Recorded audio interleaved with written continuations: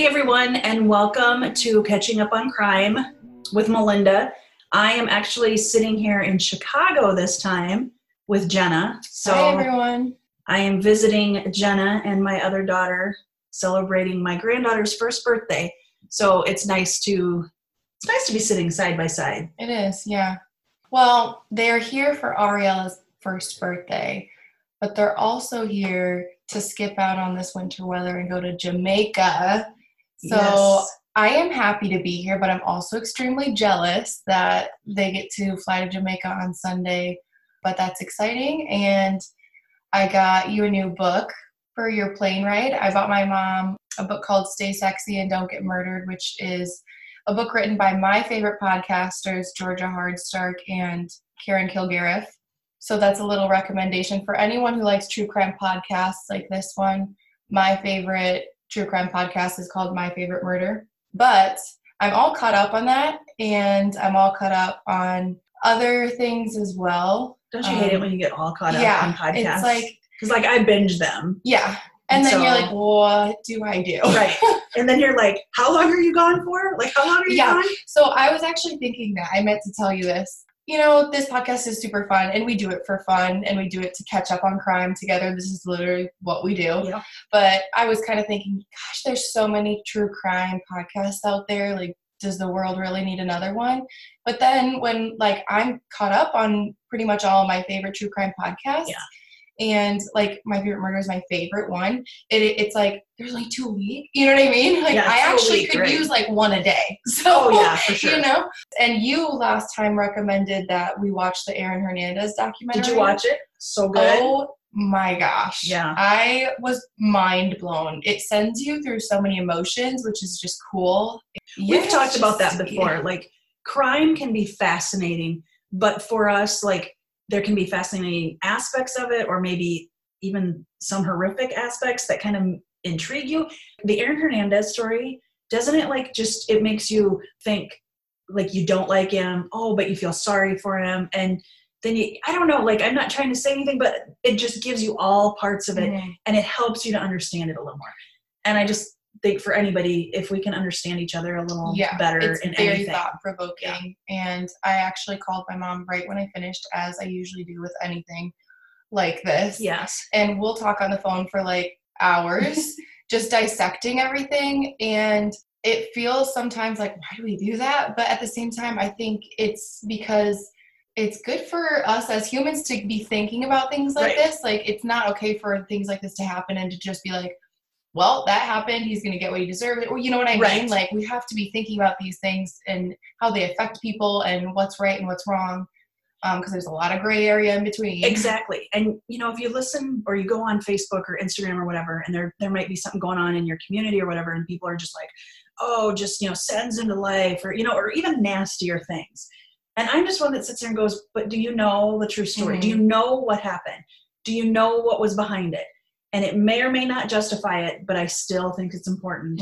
If you don't like crime, okay, but still we can't condemn people. We can't just automatically, without knowing, we can't just put them in a box and say, this is what needs to happen. Yeah. So, I'm caught up on everything. I finished that documentary, but I was thinking because everyone that follows our Facebook and our Instagram at Catching Up on Crime are true crime fans, if anyone has recommendations for a new podcast that's easy to listen to, I would love to hear them. Or even, I know there's a lot of true crime like on Netflix right now, but I like when someone recommends something, because sometimes I'll start watching it and I'm like, I've started to watch some and they aren't great. And then I was not going to watch the Aaron Hernandez one, and you told me to, and I loved it. So I love when anyone recommends something because they know me or they know they've watched it, so I don't have to if it's bad. But if anyone could leave recommendations for us on Facebook or Instagram or Twitter, that would be awesome. I would love that.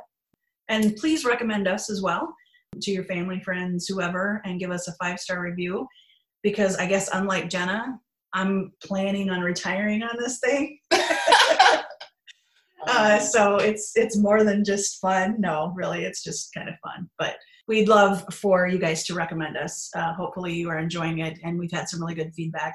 It's been fun to talk to some of my friends about it, because I've found friends that I didn't even know were true crime fans. And then it's kind of like, Oh my gosh, like, let's get excited. Right.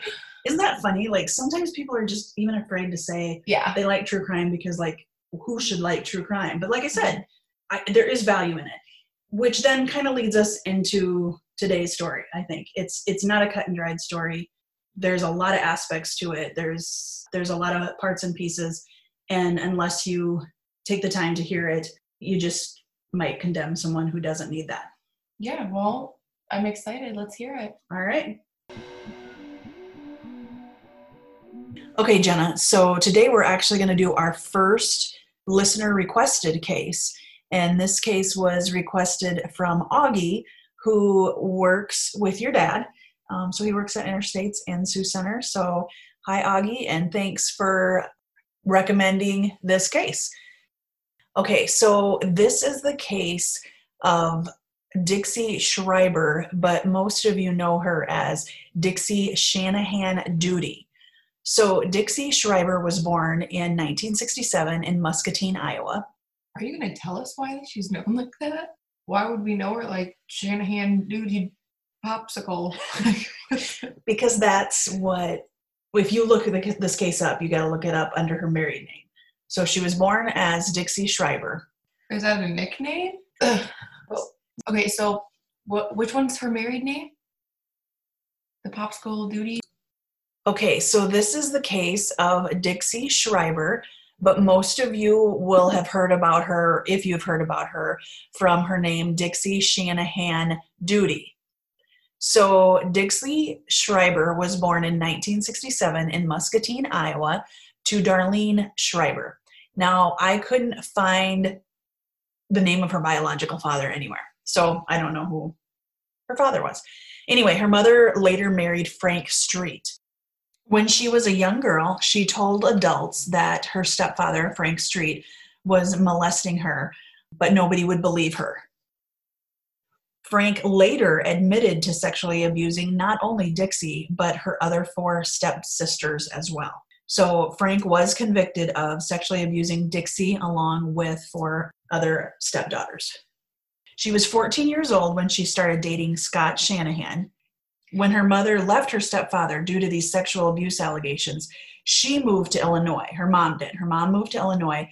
Dixie did not want to move, so she moved in with Scott and his parents, and she was only 15 at this time. So she was 14 years old when she started dating Scott Shanahan. And again, they moved in together at 15, but she was living then with him and his parents.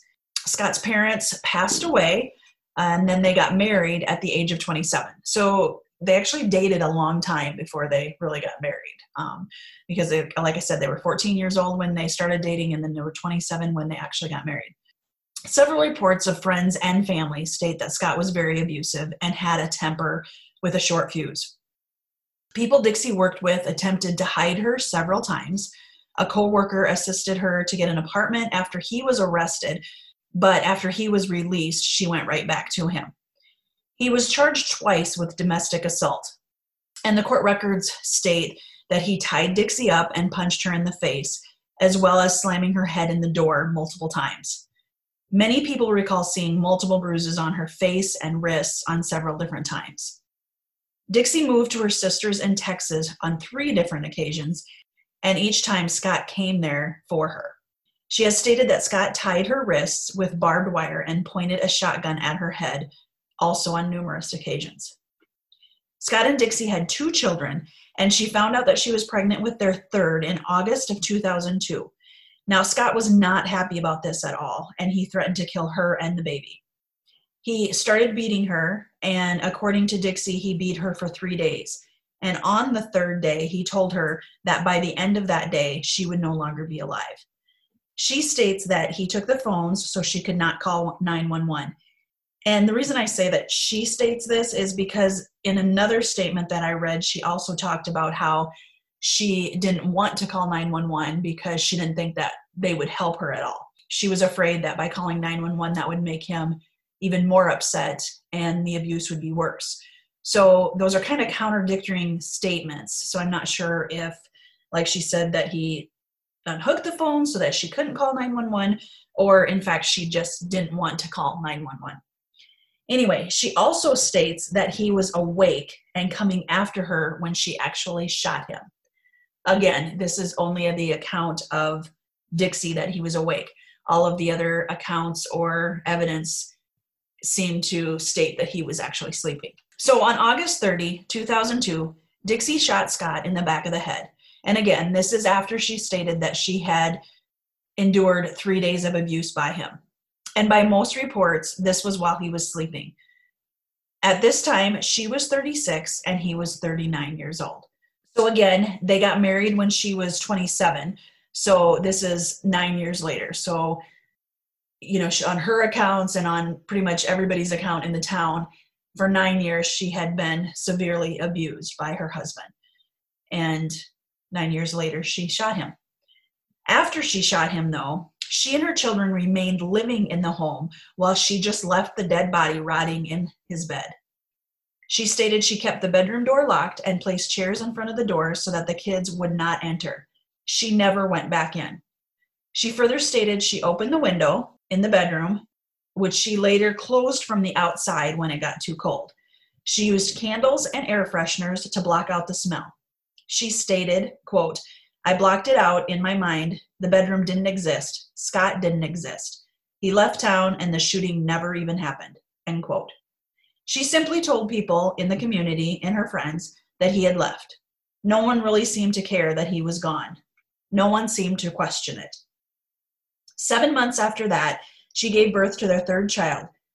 She forged his signature on checks and sold his vehicle, tractor, and shop in which he used to restore vintage cars. She started dating Jeff Duty, and he was in the home on multiple occasions. Throughout this time also, the police were in and out of the home too. Jeff Duty was quoted as, saying that he never thought anything of it. He never thought anything of the fact that he couldn't go in the bedroom or that the bedroom was locked. He never smelled anything. Yeah, so according to him, there was nothing unusual about the house. In July 2003, someone notified the sheriff with concerns over Scott's disappearance. It was reported that this was due to Dixie telling one of her friends that she had in fact killed him. She actually then went into the sheriff to see if she was a suspect, and they told her no. But even then, she didn't get rid of the body, move the body, or do anything. At that point, it's been, so she killed him in August, and this is in July. So it's been 11 months. What? Yes, so she's lived 11 months in this house with her kids, and then also this body. In bed. Yeah. Yeah, I don't know where she slept. I guess she slept on the couch from then on. And no one questioned it. And what I also thought was, like, when you think about this, like all the shows you watch, that it just has such an odor. And I don't know how candles and air fresheners could mask that odor. Well, and especially, like she said, she had the window open, and there's multiple cases I've heard of where neighbors will actually say, "This house smells terrible. Can someone check it out?" So for the window to be open and no one to smell it or be like, "What in the world is going on?" is pretty insane for almost a year. Right. And also because, like, she shut the window in the winter, but that's when I think it wouldn't smell. Like the cold would kind of maybe mask that smell outside. But if it's hot outside and you've got this body rotting, yes, I would have thought too that it would have smelled outside. But yes, we're almost a year later. And then, in fact, it was in October of 2003 that the police go to search the house and find Scott's body. And the body was still in the bed that he was shot in. It was reported that he's like in a fetal position. He's under the sheet. Of course, there's bugs. He's rotting. And this was brought up at trial as, like I said, the way they could prove that he was sleeping in bed when she shot him and he was not coming after her, like she said. Okay, so now on October 20 of 2003, Dixie was arrested and charged with first-degree murder. So this is 14 months later. Police come in and search the house. 14 months later, find the body, and she is arrested. Once she was arrested, the townspeople actually raised her $15,000 for her bail. She was showered with food and support, and people volunteered to watch her children. They had little, if you've been to little towns, a lot of the gas stations, they'll have like little cans or whatever, coffee cans, and then they'll have a picture on the front Yeah. and say donate to this cause. Well, that's what happened here. They were actually having people donate to Dixie's bail, and they did make bail for her. The people really supported her. And as all these people in this town, and again, this is just a little town, so they all know each other, but they could choose sides too. And really, this town was not divided in any way. Like, they were pretty much all supporting Dixie. On the other hand, as many people that were supporting Dixie, there were only 4 people that attended Scott's funeral. He really didn't have any family at this time. His parents had died and so forth, but yeah, only 4 people. That seems nice. Like, it seems, they're, coming together to help her. But at the same time, so clearly they knew that she was being abused Right. If when they found out, they're like, oh, no, it's fine. You know what I mean? So why didn't anyone do anything like that?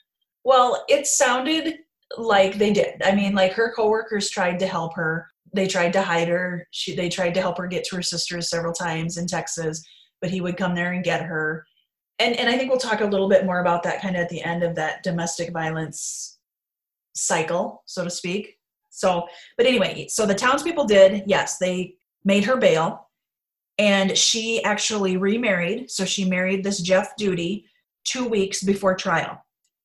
Charles Toman, the assistant county attorney general, stated that she had every opportunity to leave, and he brought that up in trial. Okay, so at trial, both parties agreed, both sides agreed that she was abused by Scott.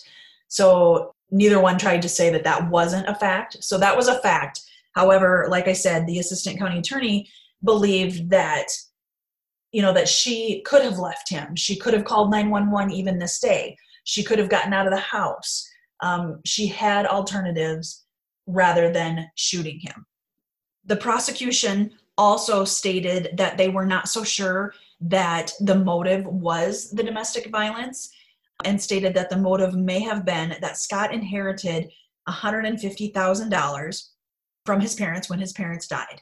In August 2002, there was less than $3,000 left.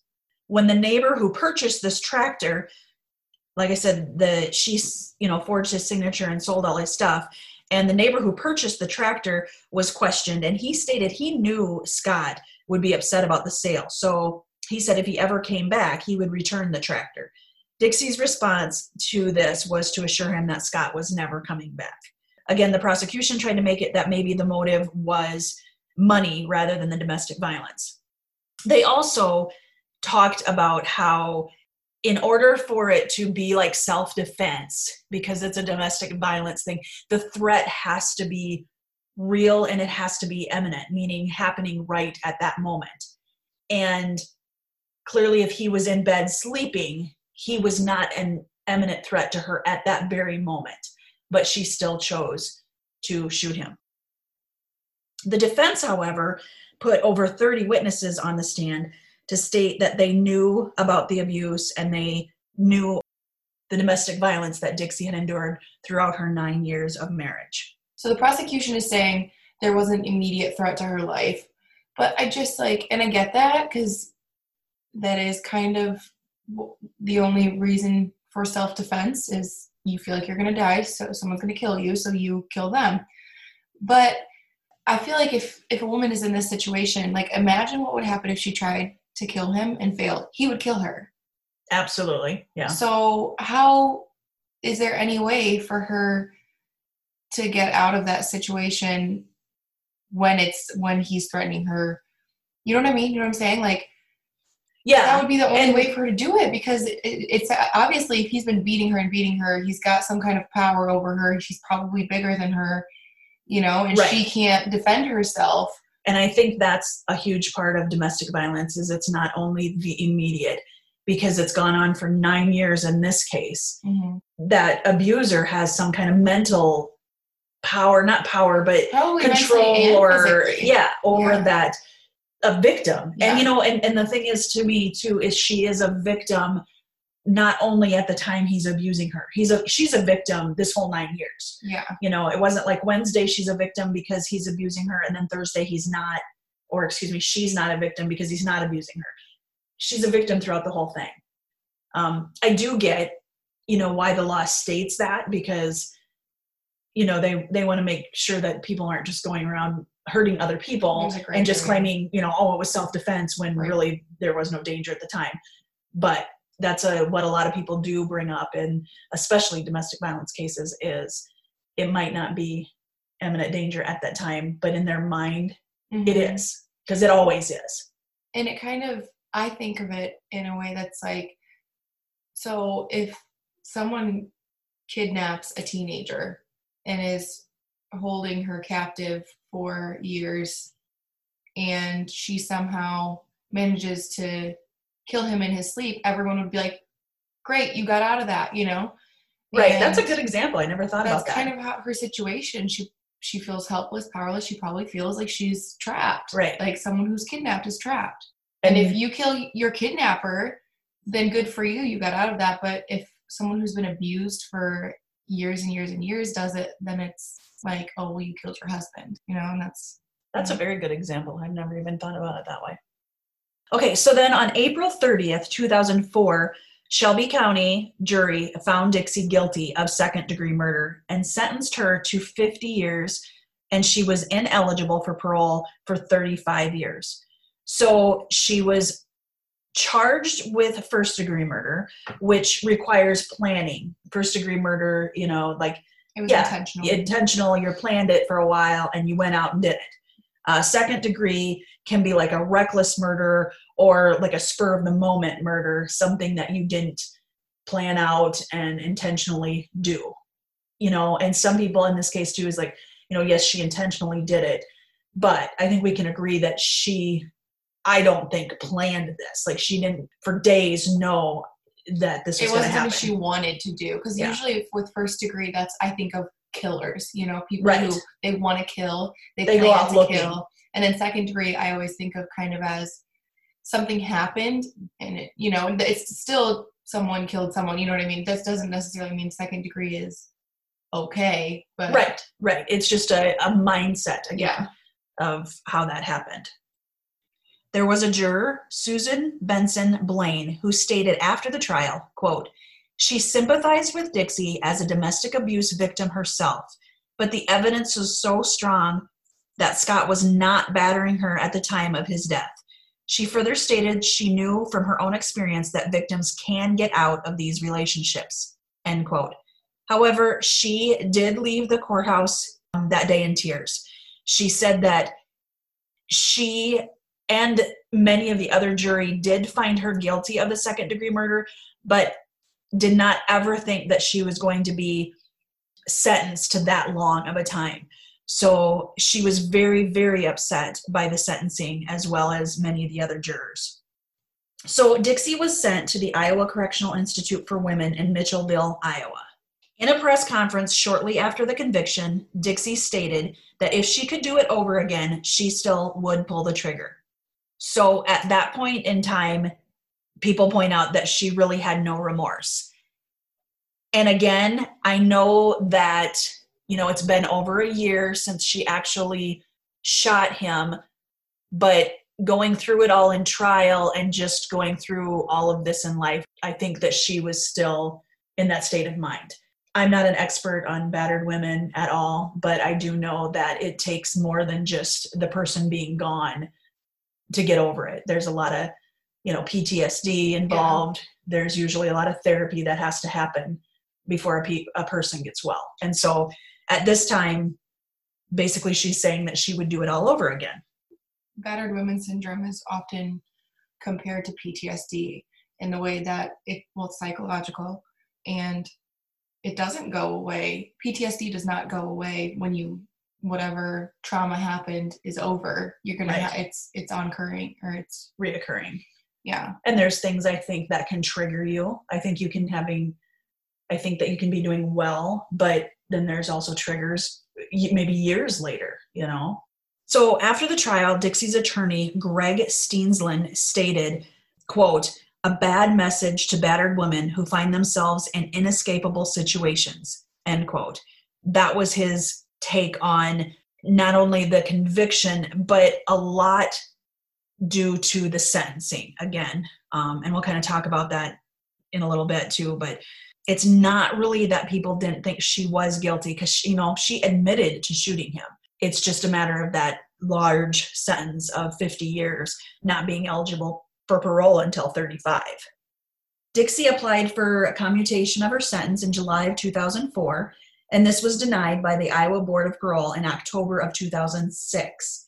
They cited her failure to assume responsibility and behavior issues in prison. So, one, I'm not sure why it takes that long to have them respond to it. That's almost 2 years. Two, I think at that point she did not take on responsibility yet. But there's different ways of looking at that too. Like, she took on the responsibility right away. She never denied shooting him. She didn't try to blame it on something else. She always stated she shot him. And then the prison or the behavior issues, everything that I looked up on this, and it was reported that her behavioral issues were very, very minor. In fact, one was just having chewing gum in her cell. That's strange also. Like, yeah, what does responsibility mean? Because responsibility and remorse are completely different things, and it sounds like they want her to be remorseful. Right. Rather than responsible. She's taking responsibility for what she did. She's just saying, I would do it again. Right. Shortly before leaving office, Governor Tom Vilsack commuted her sentence and set aside the parole board's recommendations so that she only had to serve 10 years before being eligible for parole. And this was in January of 2007. So it was, a few years after the parole board denied it, and then he agreed to that. So she only had to serve 10 years before being eligibility for parole, which then ultimately means that she is eligible because she's already served 10 years. Then also in an interview in 2007 with Dixie, she stated she had done some soul searching and realized that what she did was wrong, and she stated, quote, "I had no right to take his life," end quote. So I think we kind of see that transition that maybe they were looking for, but hopefully was also real from her, that she went to that remorseful state. And again, I don't think she needs to be like, I want to say completely remorseful, but I don't know what that means. But, I think she is probably right in that context, that she didn't have the right to take his life. And I think that's probably best for her to realize that at that moment, maybe she did have some alternatives, but at that moment she didn't realize them. I think that's what's more important in my mind, is for women like that to, because I get so frustrated with like some of my friends who I think their boyfriends aren't great, and I try to tell them, but they just don't listen. And that's what makes me mad. Like, so people are trying to help her and she's not letting them. I'm almost more mad at the fact that she wouldn't let people who love her help her than I am at the fact that she killed her husband. You know what I mean? Right. Yeah, it's just, and I feel like that's what starts the whole battered women syndrome, because she's forcing herself to believe there is no other option. And I do think that we have come a long way as a society in this issue too. If you go back, many, many years, I think the options for this were much more limited. Mm-hmm. And also at a time when sometimes people didn't even believe you, or that right. kind of thing. But currently, we have a lot of resources in place. And I think our society is in belief of this. Like, if someone says it, it's not that they have to be a low-income family or all these stereotypes of what maybe domestic violence households look like. They can be, super rich, whatever. They can have great jobs. They can be really great guys or men out in the community, and then in their home still be abusive. Yeah. And we've come a long way with realizing that. So Dixie was actually granted work release by the Iowa Board of Parole. This was last June, or June of 2018, I should say. And this was a huge step for her to go forward into getting paroled. So this work release center will actually be the one to recommend her for parole. I, for one, kind of hope that comes soon. So she's been doing this for 1.5 years on the work release and has had no issues. She's also, obviously served that 10 years. I would anticipate that she would come up for parole soon. While in prison, Dixie wanted her kids to be raised by her new husband, Jeff, but this was denied by the juvenile court since he had a criminal record and had neglected his own kids. I don't know what that looked like or what that means. I did some research and just couldn't find anything. So the kids did go into foster care for a short time until the paperwork and all of that could get ready and be completed. And then they did go live with her sister in Texas. And that's where they currently live. In a article that I read, Dixie stated that even when she does get out, she's not going to even try to get custody back of her kids, just because they've lived with her sister for so long and they've established their lives there, that she's willing to let them remain there. So this case brings about a lot of important issues. I think the one thing that people are maybe most fascinated by this case, and why it's actually been on the show Snapped. I don't know if you ever watched that. Yeah. So it's been on that show. Where I got my information from was articles in the Des Moines Register and the Sioux City Journal, as well as Murderpedia. Have you ever been on Murderpedia? It's like, yeah, that's a pretty awesome site. Anyway, that's where I got most of my information. One of the huge fascinations with this case, and why I think it was on Snapped, is because she killed her husband and left him in the house for over a year. Right. Well, that's what makes me think she's psychologically got a lot of issues, because there's something going on. Just because, like when you said she shut the door and she said, like she was quoted saying, I've pretended that room and he didn't exist at all. That's like, you can't really do that. And he's still there. So you're doing that. Your brain is telling you it doesn't exist, but it does, and that's a psychological issue. And I believe that that's how she had to have, done it, because, like, even she had police in the house, and that didn't trigger, like, okay, the next day I need to get this body out of here. Right, exactly, yeah. Or she has her boyfriend there, and it doesn't trigger something. So I really do believe her mind went to a place of, it didn't happen, and for maybe months, who knows when she, kind of figured out it did happen. I don't know, but I do believe that for months she lived like it just never happened, and he was never existed. The only thing is I do question sometimes is, now the kids were younger, and of course, her youngest she had after he even was killed, but did they not ever say where's daddy or anything like that would cause her to, Yeah, and we'll never know, because obviously everything that leading up to his murder was, all we know is what she's told us. So I always wonder with stuff like this, like, was he abusing the kids? Because then wouldn't they just kind of be relieved maybe that he wasn't there? Maybe they were too young. I don't know. I also questioned that, again, this is a small community, and she just told them all that he left. And when, like, probed further, like, she just basically kind of said that he left with another woman and he's living in, like, I don't remember what the other town was called, but like a town nearby. That's kind of weird for me because, I live in a smaller community. And if you just said that somebody went down to a town even 50 miles, 60 miles away, I think you'd see some connections still remain. That's all very strange. He had to have had zero friends.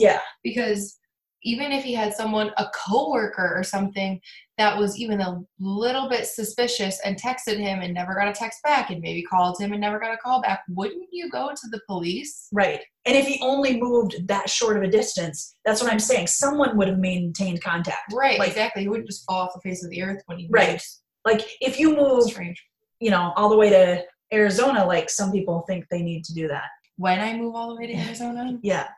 But, then I can see maybe people not questioning it as much, because they might not hear from him. They might not have similar connections or whatever. But just down the road, so to speak, I question how that all kind of worked. And I guess in my mind, I think people did know. And they just didn't care. And I know that sounds bad too, but I think that they didn't care enough to want to investigate it. Like, what I don't know is not going to hurt me.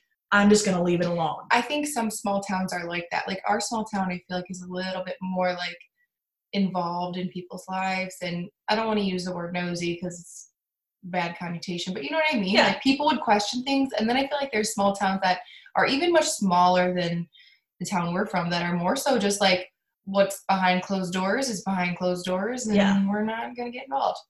And since so many of them, maybe even all of them, knew it was an abusive relationship, They wanted to be naive about it. Yeah. And maybe they were just so happy for her to be out of it that they didn't care how it happened. Yeah. So like I said, too, there was a lot of talk about, whether the punishment fit the crime. Because, yes, she was guilty. My personal opinion is she should have been found guilty. You know that I'm a huge proponent of the law, and that is what the law says. And judges can't change the law. I always get kind of perturbed at people who think, well, what did that judge do? Or even attorneys. Attorneys and judges can't change the laws. So when they go into that courtroom, the law is what the law is.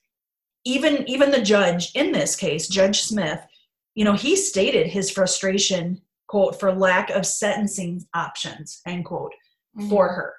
So that's, I think, where we have to go from here on this case. Yes, she was guilty, but did the sentence fit the crime? And again, the judge had no other options because there are minimum mandatory sentences for crimes, and that's what they gave. So like the juror who left, she did think she was guilty, but was very saddened by the sentencing. And so that's where we have to start. If we believe the sentencing is too harsh, then we have to do something with our political arena there. That's where laws get changed and laws get looked at. And I would say that's fair because, basically, she was 36 when this happened, 39. She got 50 years. And again, 35 without possibility of parole. So that was really a life sentence for her, almost. Like she would have been 80 some years old when she got out. But by doing it as guilty by insanity, I think you really have to. They still plead not guilty, though. Okay. Like this. But I think that maybe you can do both. I think maybe you could do guilty. I can believe that, yeah. And I don't know. But I think that insanity, that term has a lot behind it. Like you have to prove a lot of things. Well, so like this is why, and I'm surprised that they didn't do that because when you plead not guilty by reason of insanity, what happens is you don't go to jail, you go to a psychiatric hospital. And I almost feel like she needed that, because she went to regular jail. And that's where I say like PTSD. Well, imagine being in a jail with male correctional officers. I just feel like that would be scary for someone who's all she's known is being abused by her stepfather and then her husband. And that also brings about is like, we as a society too have to look at why are we sending people to jail? Mm-hmm. And by sending a person like Dixie to jail, what were we doing?